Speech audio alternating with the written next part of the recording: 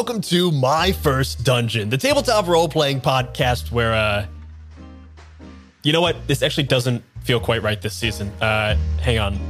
Carolyn, you mind taking this for me? Greetings and salutations.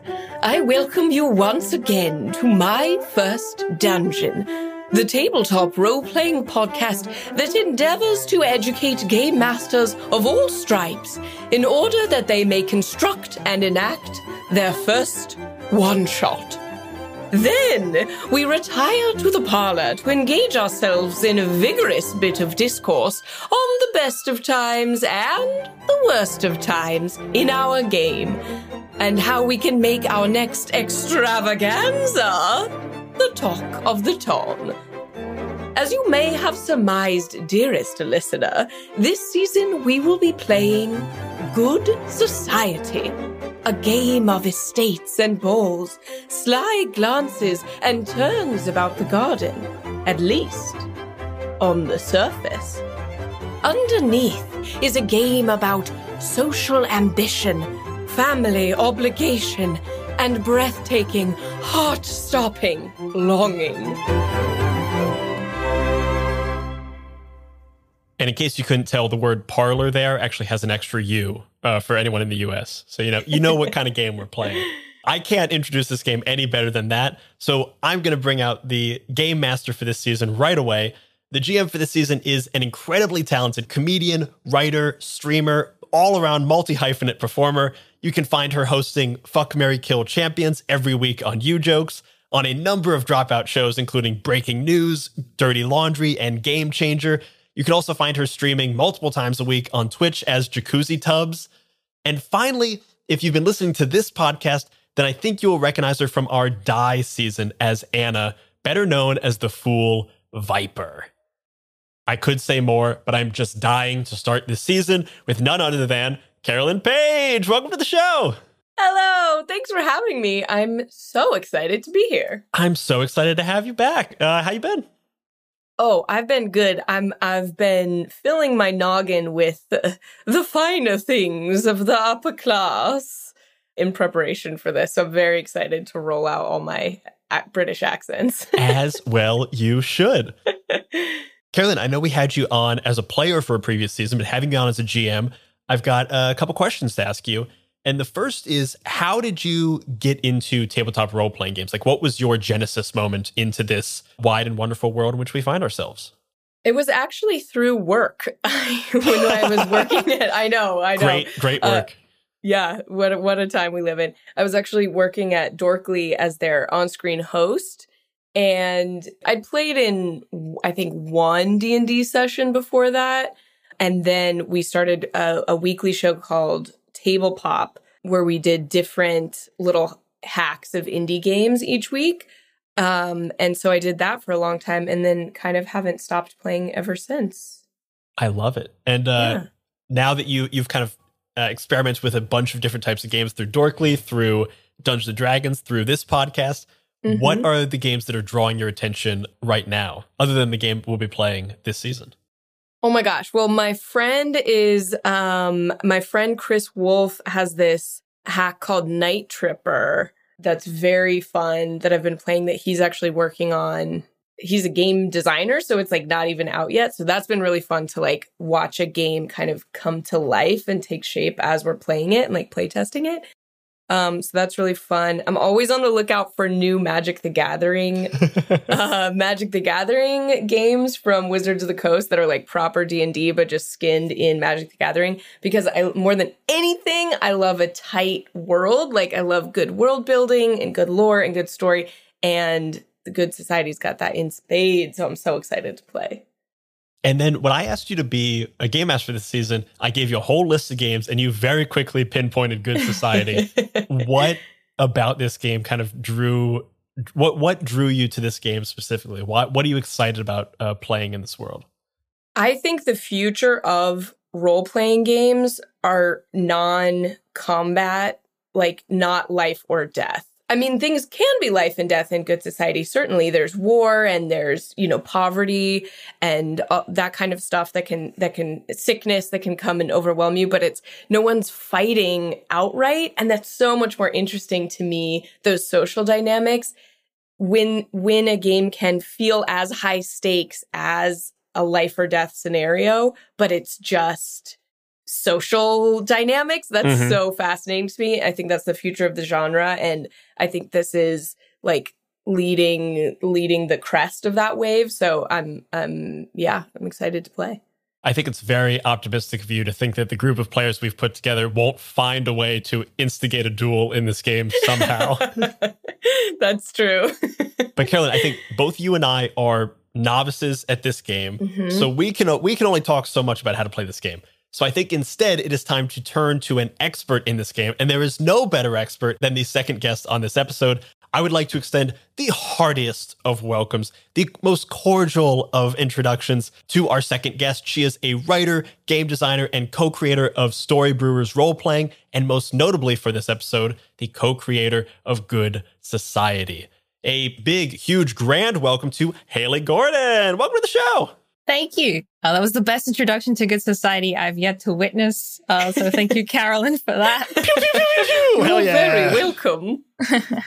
Hayley, before we kind of dive into the rules and the kind of specifics of running this game, tell me, what is Good Society in the broadest sense? So Good Society, we bill it as a Jane Austen role-playing. But really what it is a collaborative tabletop game for telling historical drama stories with your friends. Being a historical drama game, being something that is very inspired by like Jane Austen, is there anything that players or GMs should come into this game knowing if they're not familiar with that world?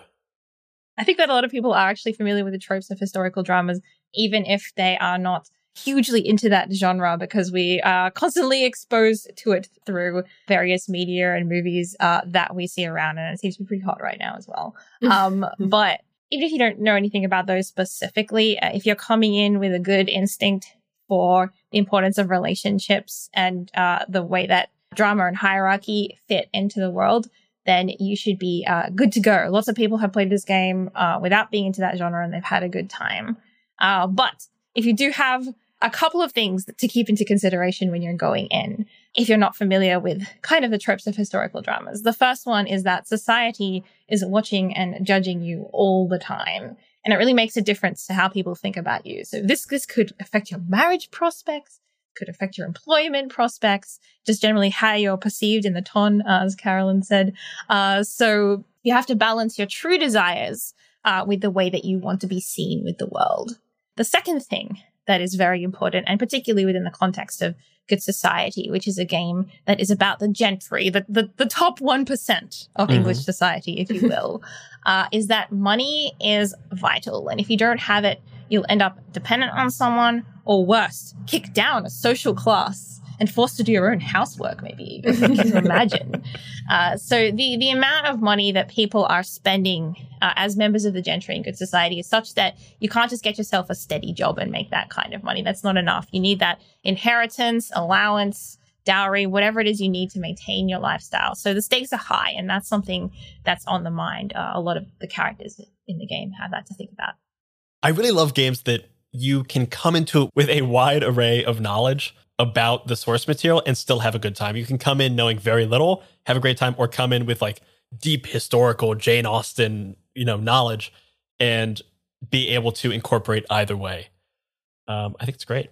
If someone was coming into this game, knew they had a game, if I knew I had a game of Good Society next week and I wanted to get in the mood for a Good Society game, I wanted to consume one piece of literature or movie or television show, what's your highest recommendation? So controversial. Ooh. But I'm really a big fan of the 2005 Pride and Prejudice over the BBC the 2005. series. There we go. Yes, it's great. Thank you. So I would highly recommend going out and watching that.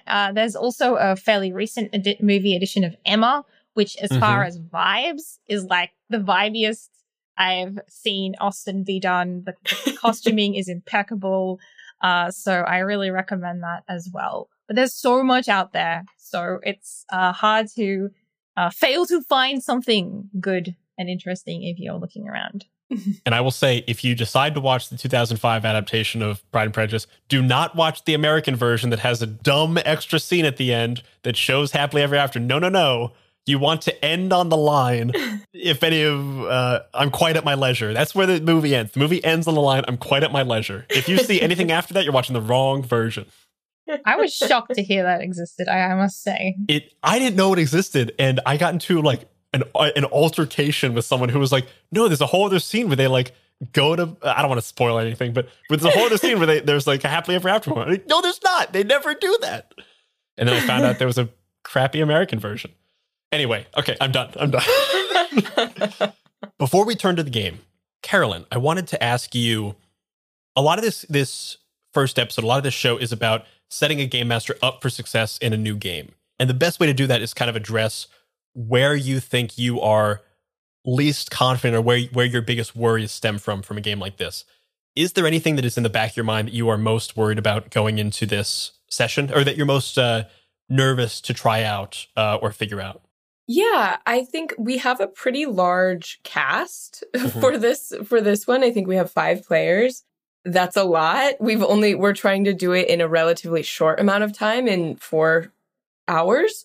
So I just want to really make sure that everyone gets their moment in the spotlight, and like everyone feels like their character has a satisfying arc, because it's such a compressed timeline. I think there's a lot of ways to like set ourselves up for success, but that's definitely my biggest concern right now. And I think as we go through these rules, we'll kind of do our best to kind of address that concern, keeping that in mind. So hopefully by the end of this interview, you'll feel more at ease. And by the end of the game, you'll be feeling like a fucking champ. Yeah. So Hayley, kind of coming back to you, the first portion of the rule book talks about collaboration, which is kind of your guys' term for a session 0, establishing genre, tone, historical accuracy. I found that session 0s are incredibly useful and important, because they very quickly, everyone agrees on the type of fun we're going to have. This is what we want to do. This is kind of where we're aiming towards, and also establishes the boundaries. These are the things we don't want to do. So all of a sudden we know exactly the kind of game we're playing. And if you know exactly what you're doing, everyone can have more fun doing it. You can really put all your eggs in that basket. Can you talk through a little bit about what you think should be in a good collaboration session for this game, and what we should make sure to like end up with at the end of it to really set us up for success for a good game? So collaboration in Good Society is really about following through a bunch of questions and choosing options that are going to guide you for your game. And then later on, chucking out some stuff out there that you want to see. And of course, making sure you list anything that you don't want to see to make sure that you can steer away from anything you're uncomfortable with during the game. I really think that the most important section of this game is really just to have an open discussion and listen to each other and make sure that you genuinely are on the same page. Because sometimes, you can have a tendency to agree on something without all actually agreeing about what that means. So when I run collaboration, I will tend to make sure that I hear from each player about the most important decisions, even if they're nodding their head, just to make sure I understand what it is that they mean when, if we're choosing a tone, and the tone that we've chosen is romantic comedy. What does that mean to that person? I want to know, right? Just to make sure that we are actually on the same page with what we're going through with. So I think that's the most important thing to me. And especially for a one-shot, I feel like tone is one of the most important decisions that you will hit.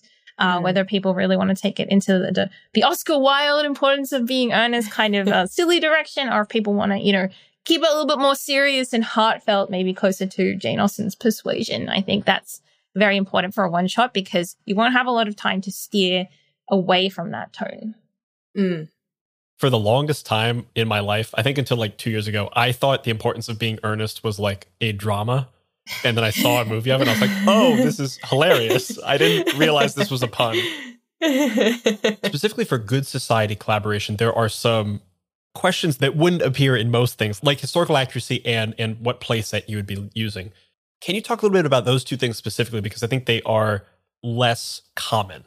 Yeah, so historical accuracy is really about removing barriers to storytelling, or engaging in something that you and other people both really love and both expect with each other to bring to the table. So if you play with a group that aren't that familiar, you have the option to play with, low historical accuracy, which is pretty much just like, we're going to tell a story. We're going to use whatever knowledge is in our brain. But basically, the most important thing to us is the story. And we're not going to stop the story to naysay each other and be like, hang on, that wasn't invented until 10 years from now.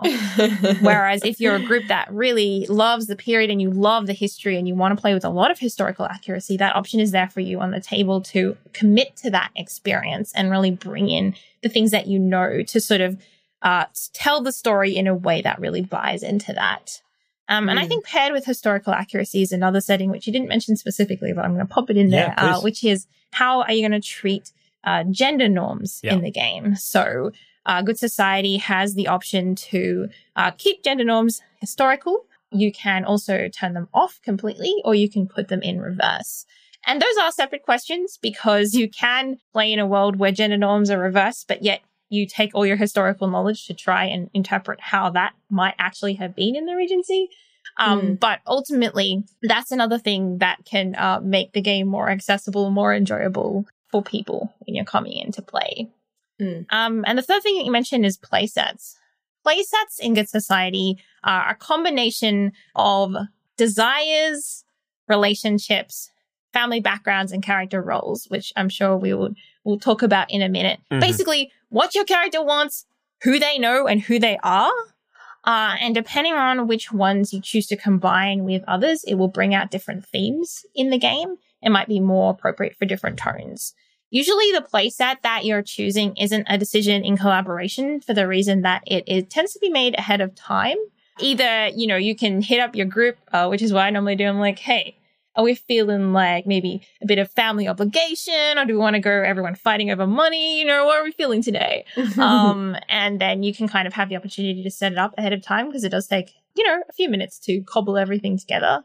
At the same time, it is always a good group decision to make so you can make sure that you have created something that everyone is on board with. For character creation and using playsets, since we're doing a 4-hour one shot with a larger cast, I know the book recommends you use a playset in full. So use essentially all pre-generated characters and relationships, or like kind of a set number of things. I think that pre-generated is a bit of a misnomer here because really what it is they're kind of like sets of materials that inspire your character. They don't say anything about what your character is and who and the details of their lives or their story. And the playset that Carolyn is going to be using is one that I myself have run many times with completely different kinds of characters and completely different results.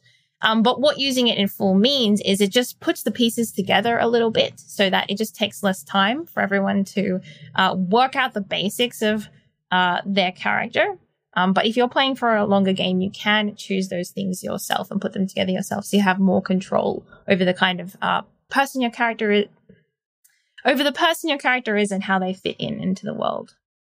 I'm so excited for the character creation. I think that's one of the things I'm most looking forward to because it's just so satisfying the way that you've allowed players to build characters, like just giving them these small details about, okay, I have this a relative that hates me. Like there's so much color there that's like, it just sparks so many ideas about who this kind of person could be. So it's like a really nice wall to the house, and then you can build like the roof of your own character over it. I just can't wait.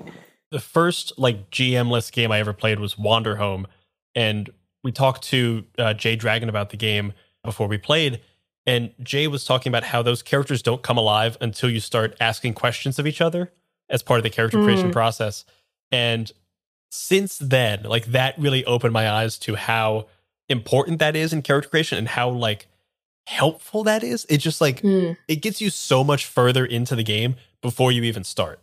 And I think games like this that do that like right out of the box it's such a boon to any game master or facilitator because so much of the heavy lifting is done right there up front. And it's just great. I don't have a question for that. I just wanted to say it's great. And that's the thing for Good Society, why you have to sort of sit down and do it all together because who your character is going to change a lot depending on whether someone else is saying, hey, you are my old flame, or hey, you are my deepest rival.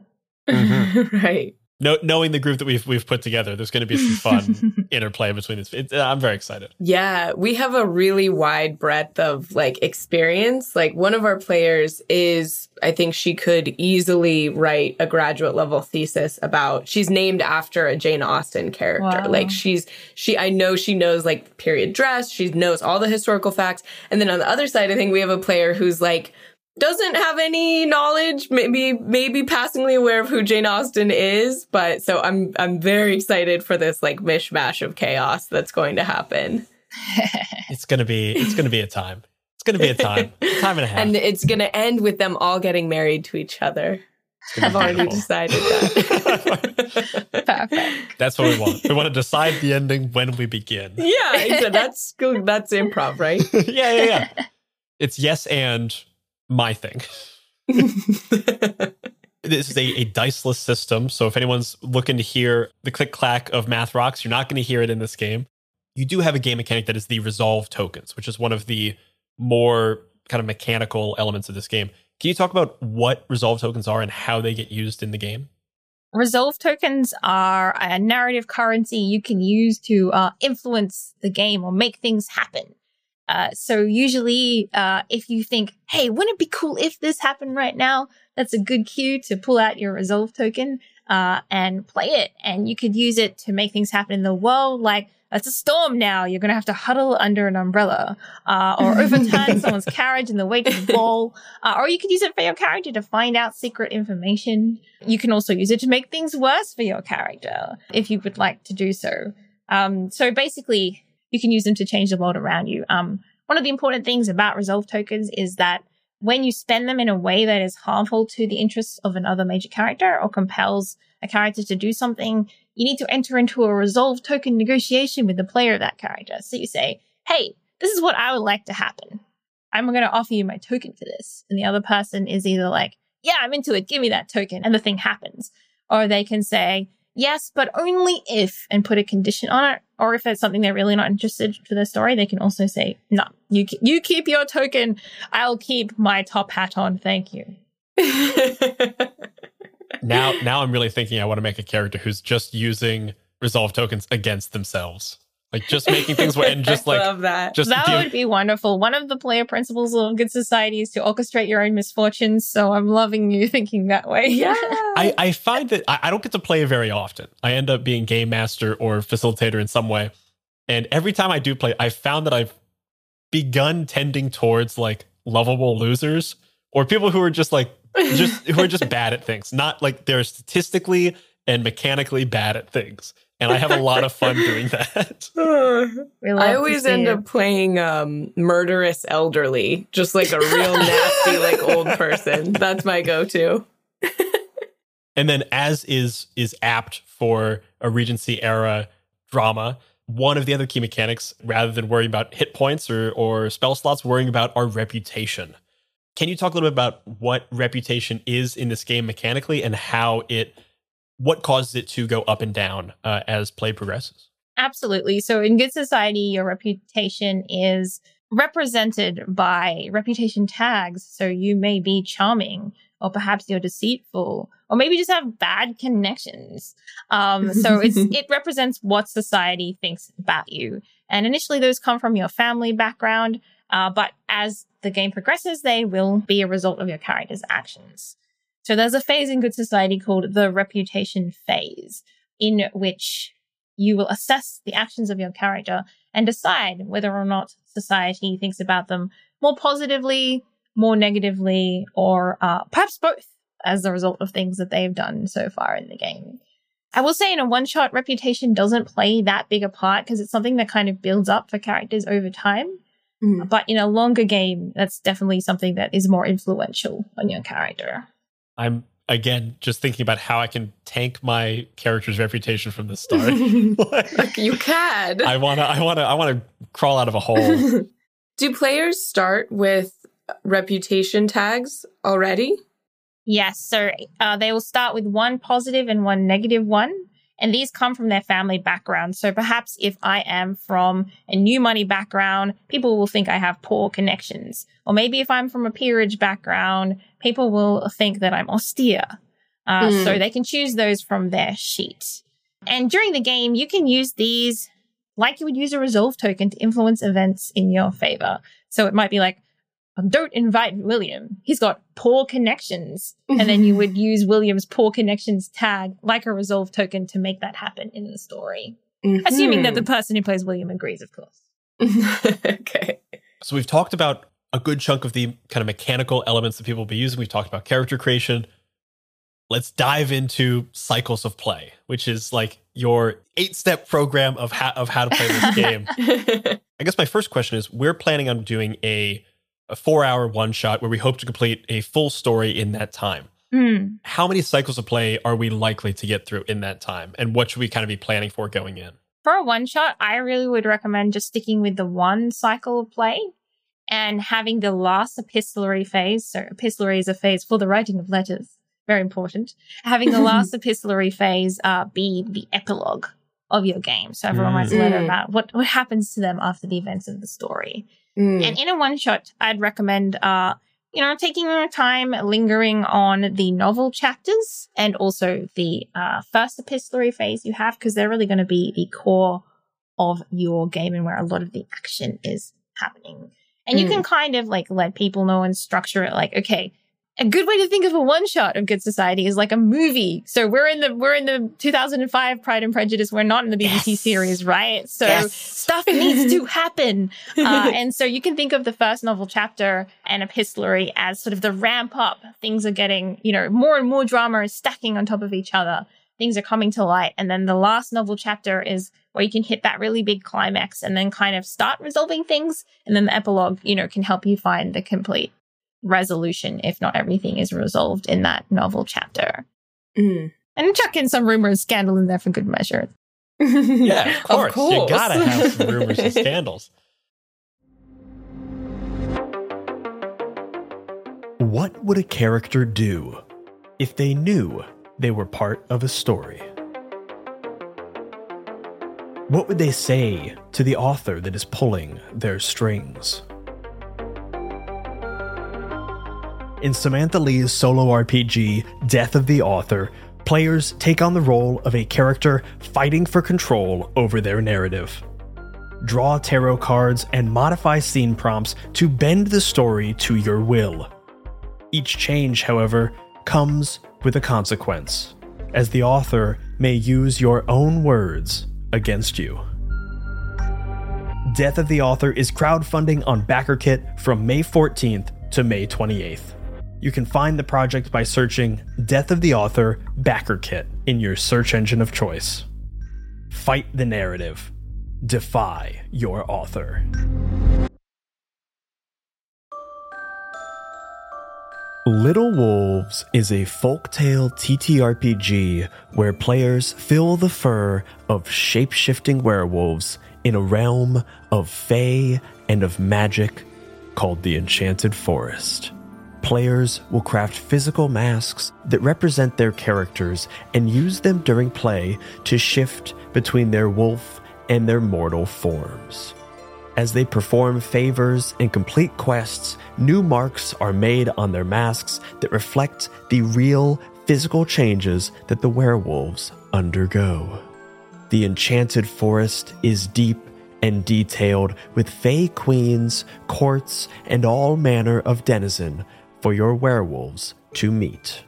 The crowdfunding campaign for Little Wolves launches May 14th. You can follow the campaign at bytes.rip/littlewolves. That's bytes.rip/littlewolves. And you can check out the free demo and quick start at bytes.rip/littledemo.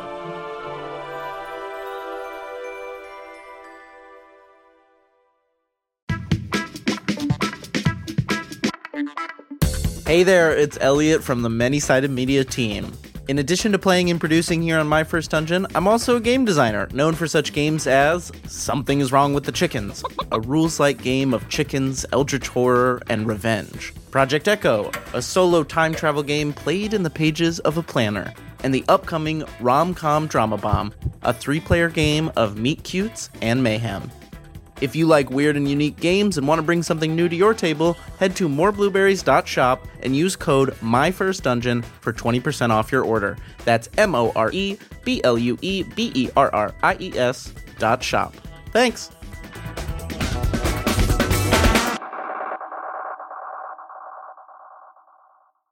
So real quick, I want to run down the 8 items in a single cycle of play.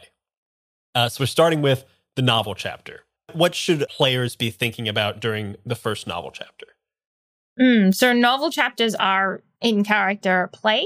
And the main thing to think about in a one-shot in the first novel chapter is definitely pursuing your desire. So in a longer game, you might let it fester a little bit, but in a one-shot, so a desire is the thing that your character wants above all else as the game begins. And that's part of the play sets that we were talking about earlier. And really just focusing straight away on bringing that to pass and focusing on relationships with other major characters is really the way to go in that chapter.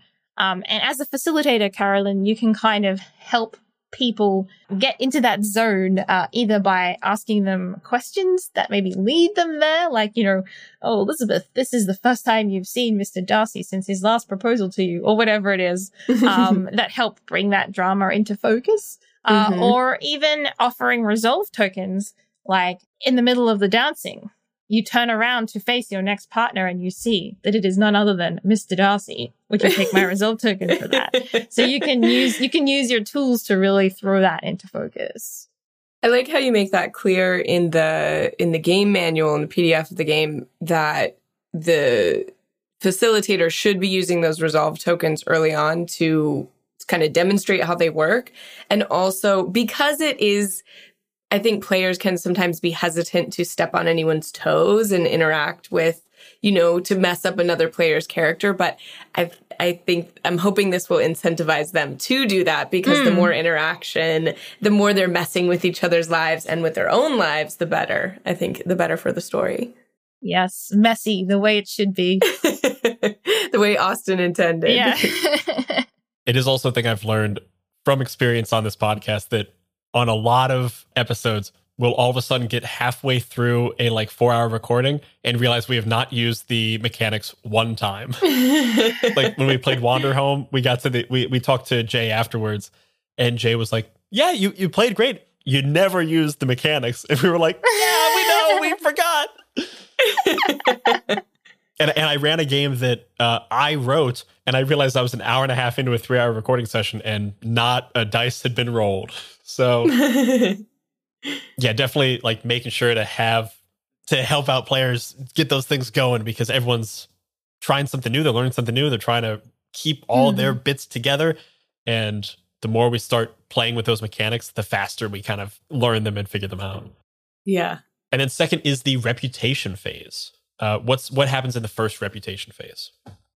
Yeah, so we sort of talked about that earlier, pretty much exactly as I said. You'll assess your character's behavior in the game so far and decide whether or not they will gain a positive or negative reputation tag. Great. That's a short little phase. Simple, easy, clean. We love it. And then we move on into what I'm sure will be a juicy bit of play, the rumors and the scandals phase. So in that phase, everyone is going to create the rumor and scandal that is floating around town. And that is not from their character's perspective. That is whatever you as the player think should be the gossip. And everyone gets 2 turns. And during your turn, you can either create a new rumor from scratch, or you can spread a rumor that someone else has created. And that's basically a way of saying hey, this rumor is important and everyone is talking about it. So if we're only playing with one cycle, there's only one rumor and scandal phase. So how can we still include that, even though knowing that a rumor won't fade out, because we're only going to have one cycle for rumor and scandal? So the rumor and scandal phase sort of has 2 different functions. This is more taking a game design lens, but I think it is helpful to know. I love a game design lens. One is that it helps people think about ideas for what could happen in the story or what could be interesting. And even in a one shot, just by engaging in that exercise, you're going to go into the next novel chapter with new ideas in your head. And then the other thing is that it does create these spread rumors, which you can then use in the game themselves. You will probably end your rumor and scandal phase with some spread rumors that could be useful. But more importantly is that you've thought about the way that the town thinks about the characters and some things that, could happen, or even if they don't happen, could affect the futures of the characters, and that will carry forward into your game, even in a one shot. I love that. It's almost like a chorus, the Greek chorus chapter where we step out of our characters and we see like what the rest of the town is thinking. Exactly. It's so fun. Love that. And then we get to do what will be likely my favorite phase, because I'm a big letter writer, the epistolary phase, or the first of the epistolary phases. What does this look like for our first time? In the epistolary phase, and this is the same for every epistolary except the final one, essentially you are writing letters from your character or the connection that you control. So in Good Society, as well as your major character, everyone plays a secondary character called a connection to any other characters or connections. And the way that you do that is simply by taking the letter out loud. So, dear so-and-so, I had such a fabulous time at your event on Thursday. Do wonder if you might come with me on a walk through the gardens. Don't tell anybody. Or whatever it is.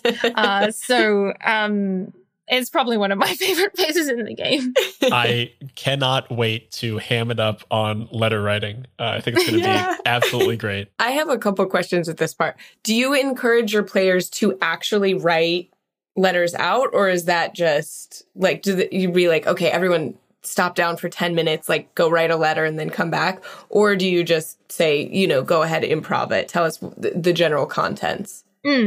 So in a one-shot game, I would really just encourage people to improv it. And they don't have to say word for word what's in the letter. Some people might choose to if they've played a lot of role-playing games and that's something they enjoy. Yeah. Paraphrasing a letter is also completely fine. Like you can just say, Jonathan sends a really obnoxious letter about how much he hated the party. Fine, and you might add some details in there as well.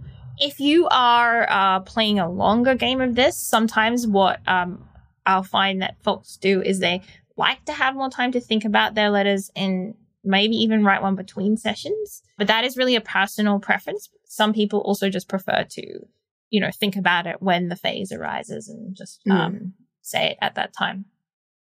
My second question is not to do with anything mechanical. It's just curiosity. Have you ever had a game that you've been a part of where someone has been playing their connection character and then they fall in love with that character and they're like, I don't want to play my main character anymore, and the connection character like rises to be a main character? I don't think that I have seen somebody actually switch in the duration of the game, but there is definitely many games I've seen where those two characters have become equally important. And maybe even the connection is getting more screen time than the major character, and the person playing them is so happy with that. They're like, what if my connection was there? And you're like, or your major character? And they're like, oh, my connection. Right.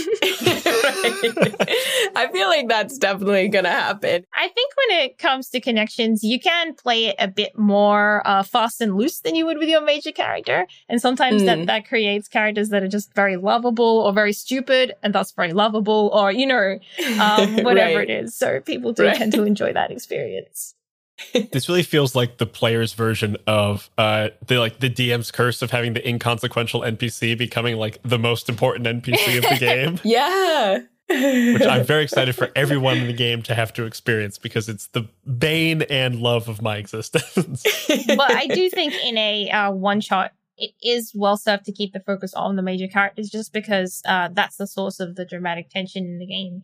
And I love connections. I love to see them. But often when they first appear, they they'll slow down the pace of drama, which is fine if you have a little bit more time. But in a one shot, where you want to get those sort of little arcs, as you were saying earlier, Carolyn.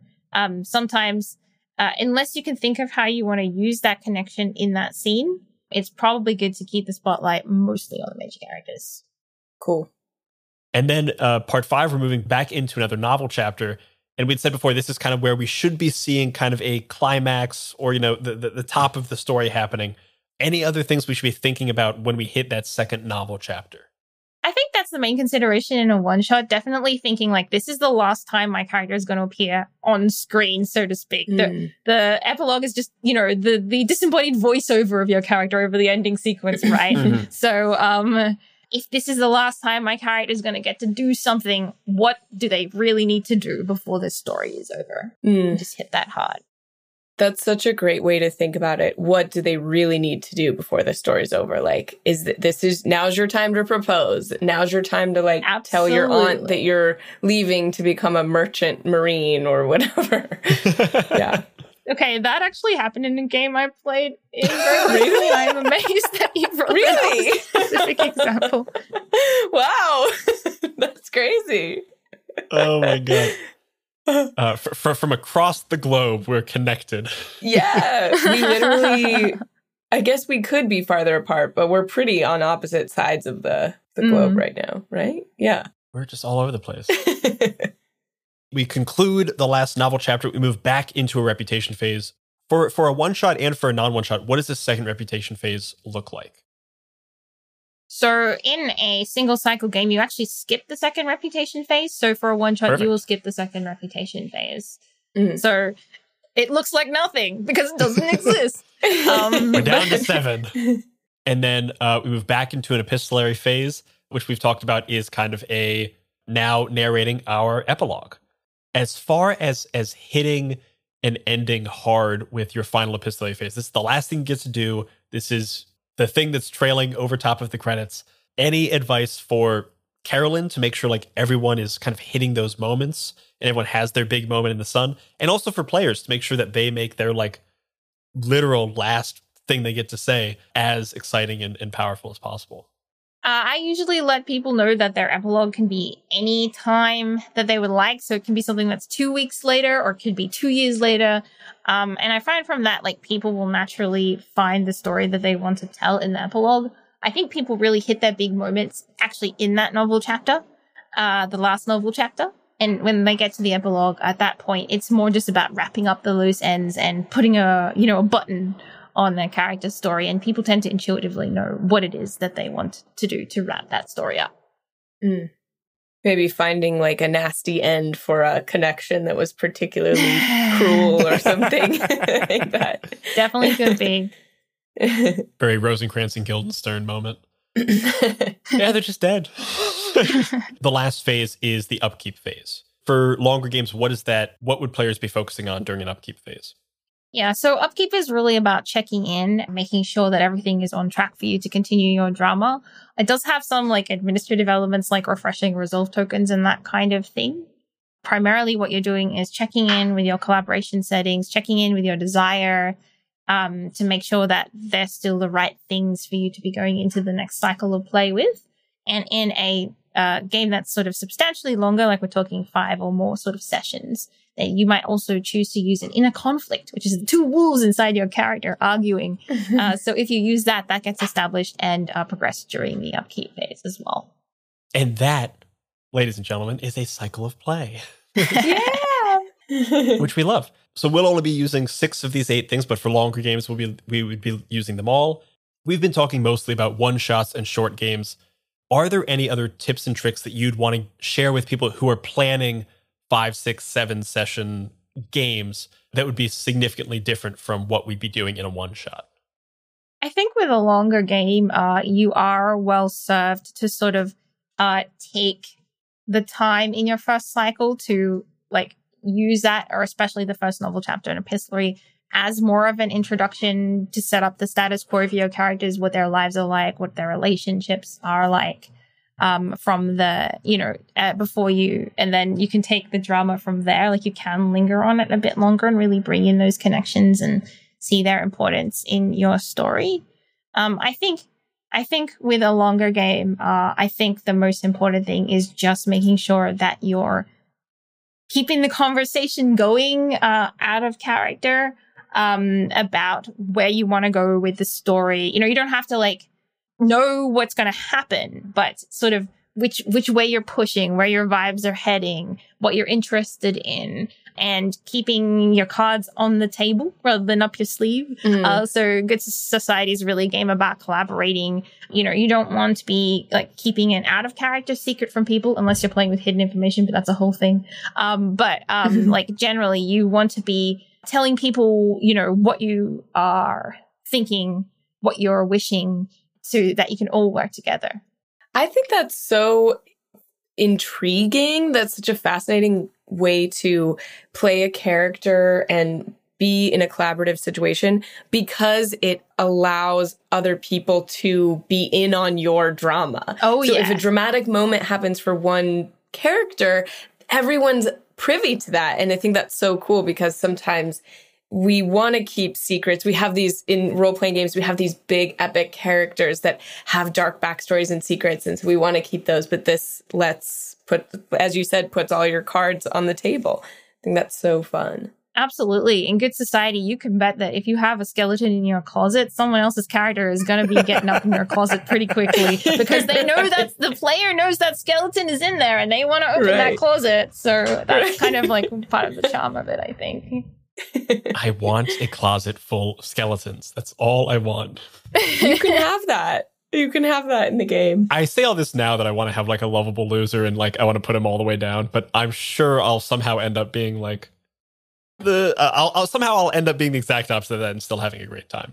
So we talked through the majority of the rules that we need to focus on, especially for a one shot. There are some additional rules that you would maybe use for longer games, something like hidden information. I want to kind of turn it to you, Hayley, about what your best advice is for people who are trying this for the first time. And I think we've touched on a lot of this throughout the interview, but are there any other generic kind of like best practices or maybe like traps that you've seen people fall into, or you yourself have fallen into when you were playtesting, that if this starts to happen, you're probably going down the wrong path? Or if you're doing this, you're probably doing something right? Yeah, absolutely. So I think in terms of best practices, so before I'll say it again, Good Society is a conversation at the end of the day, most of the time. And that is a conversation that you should be having together. So from a facilitator standpoint, sort of one of the best things you can do is ask questions and listen to the answers, and then integrate those answers when you ask more questions later. And you can ask open questions to help people flesh out scenes. You know, what are you wearing to the ball? What's your outfit look like? Or even, this is your grandmother's house. What's the thing you hate most about it? But you can also ask those leading questions that I was talking about to help people focus on the drama or the things that are important to their characters.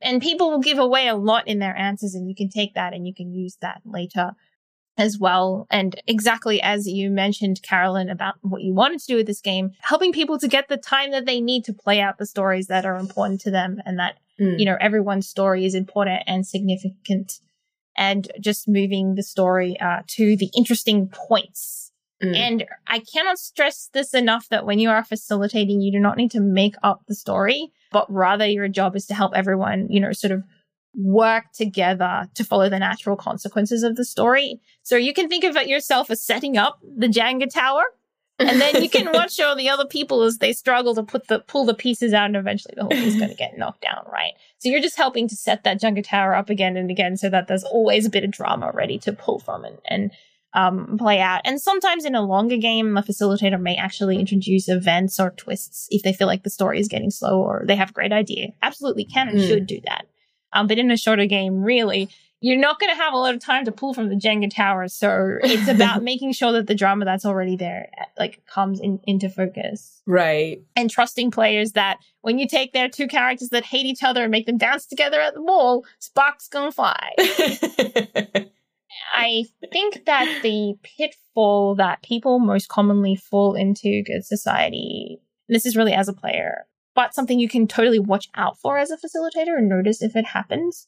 There's sort of two most common ones. One is the one that we talked about a bit earlier, which is people keeping secrets from other players on the table. And then they want to pull their secret out, but everyone is like, hang on, what's happening? What's going on? How did we get here? Didn't really want to go there. And it just can create a lot of collaboration issues later on in the game. The other one that I see is people pulling into a space outside of what is contemplated in collaboration. So generally what the game asks people to do is stay within the space that you define in collaboration. So, okay, if my tone is drama, I'm not going to have a scene where 5 llamas enter and I ride them off to the sunset. Fair, we're exploring a more serious tone here. But sometimes people will pull out of that or really uncomfortably play at the edges of it. And that can either be because they don't really understand what you decided in collaboration and they don't realize that they're doing that, or they are not really thinking about it and they're just doing what's natural for them. And that can cause the whole game to pull in a direction, or it can make everyone kind of like unsure of what's going on. So it can be useful if you see somebody doing that, just gently like pull them back a little bit, say, maybe now's not the time for llamas, but I'm sure you can go for a horse ride, Right. Maybe now's not the time for llamas is an excellent sentence. And open the conversation. Oh, I see you're taking this in a more lighthearted direction. How does everyone else feel about that? Is that something you want to do, or do you want to sort of stick with that drama tone we talked about earlier? And a lot of those conversations will more likely to happen over a longer game because there's more time for drift. As I mentioned, not a lot of time for drift in a one shot.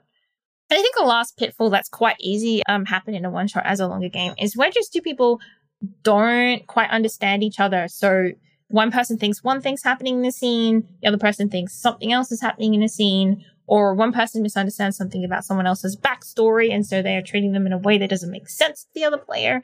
And just those little miscommunications, they're really easier as a facilitator to say, wait, no, hang on. I think we said that Ben arrived 2 months ago. Is that right? And then the other person's like, oh, 2 months. Oh, I thought you said 2 years. Okay, got it. Yeah, right, let's go. Or whatever it is. So just people being at cross purposes and you as a facilitator, you can see it, but they are in a scene and they don't really understand what's happening. So just jumping in to sort of help people get on the same page. And pretty sure that everything I've just said applies to all role-playing games. But hey. You can always refresh the basics, right? Always work on the fundamentals. I've said all this stuff, and a lot of it is like best practices. But at the end of the day, and I've heard you say this before, Brian, if everyone is having fun and feeling comfortable, you're doing it right. And I think it's easy to put a lot of pressure on yourself as a facilitator about, that you have to make a great story or everyone has to have like a total arc for their character. But at the end of the day, if people are vibing and they're having fun and they're having a good time, that's more important than the actual story you tell if you were to take it and write it down in a novel. So I think just if there's space to relax and enjoy it, I think that's the most important thing. Oh, I love that. If you're having fun, you're doing it right. We say it every episode, folks. Yeah. Mandatory. I believe that so strongly. And it's worked out for us so far, and I think it will continue to do so with this game. Carolyn, the last thing I want to talk about with you specifically is we've talked about a lot of stuff. We've tried to address a lot of your concerns. How do you feel from the start of this interview? Do you still have any of these worries? And then kind of where are you feeling most confident in this upcoming game, and where are you feeling the least confident?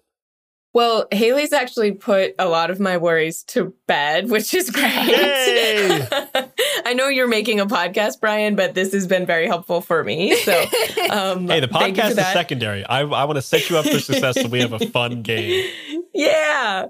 I think the just really clearly walking through the cycles of play feels like such a strong foundation and ladder to climb up that really guides that I think is really going to guide the story and guide us. That's making me feel a little bit better about like time management stuff. And also I think we've said it a bunch of times, but like the spirit of the game is collaboration. The heart of the game is collaborative storytelling. And I know our players. I love all of our players that we're going to be playing with. I trust them all. And I also feel very comfortable talking with them and being like, hold up, that's not quite what we agreed on. Like, let's run it back. I feel like I could totally do that with these folks. And they'll also all be in on the cycles of play. They'll also know, okay, we've been in the novel chapter for, a little bit. We're going to be probably moving on to reputation soon. Or like, okay, we spread that rumor. Now I better start thinking about my letter. So I think they'll be able to manage the pace as well. So it's not just all on me. I guess I'm least confident about keeping track of everything, but that's what Google Docs are for. And we've got this awesome, Hayley's made this really great online resource. So it's very easy to play. We're all over the country going to be recording in different spots, but there's a really great database for online play that all the players share, and they can see everyone else's character, everyone else's connection. It's like a one sheet, like at a glance, all the information you need to know about your story. So I'm very happy to have that tool also. It is a very, very cool tool.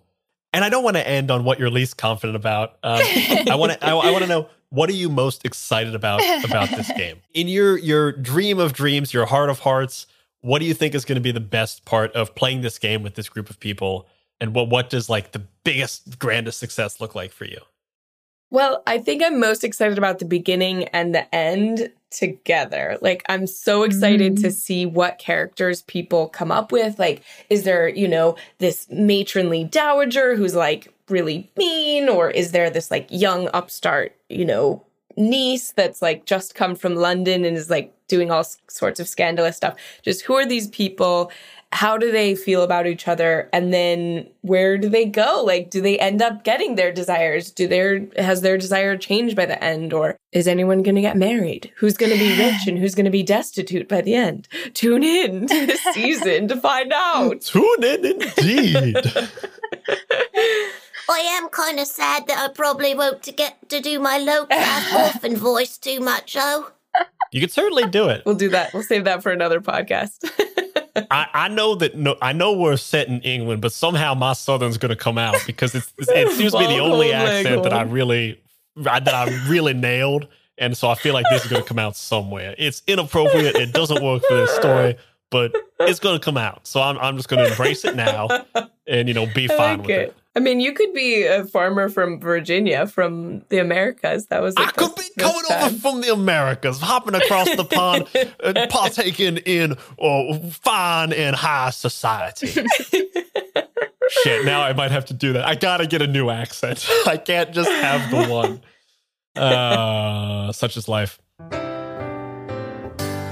And that is all for this episode of My First Dungeon, Good Society.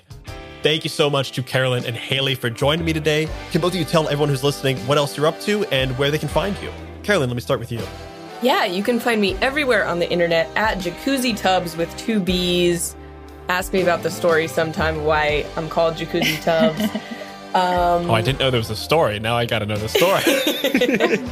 I'll tell you another time. Okay. It's not, I'm streaming all the time on Twitch. You can catch me on Dropout, all kinds of stuff.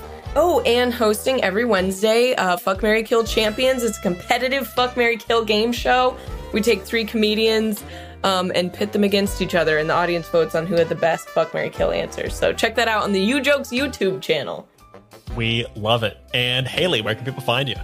We are at Story Brewers or Story Brewers Roleplaying pretty much everywhere on the internet. So if you type that into your search bar, Story Brewers Roleplaying, you will find every and all our things. If you want to find this game, you can also search for Good Society RPG, and it will take you to our website, I hope.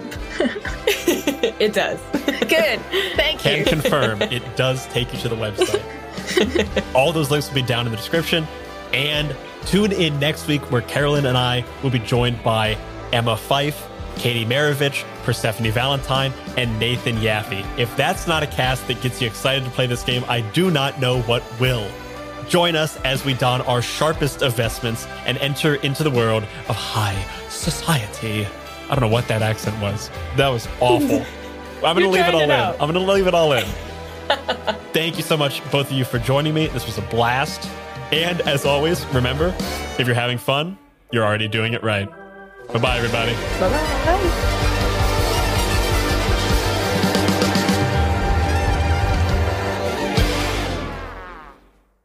Hey all, it's Brian. Real quick before you go, if you like this show and you want to support more great seasons, you should head on over to patreon.com/myfirstdungeonpod and jump into the Dice Pool.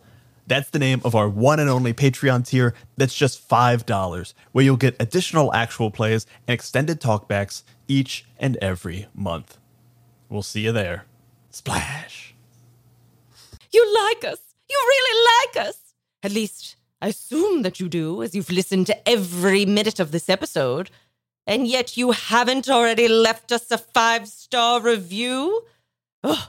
Well, what are you waiting for? Get over to Spotify or Apple Podcasts and leave that review now. It's always wonderful to hear words from our adoring fans. Getting more ratings helps people find the show and love it as well. And we love to hear your nice words. So head over to Spotify and Apple Podcasts and leave us that 5-star review. Ta-ta!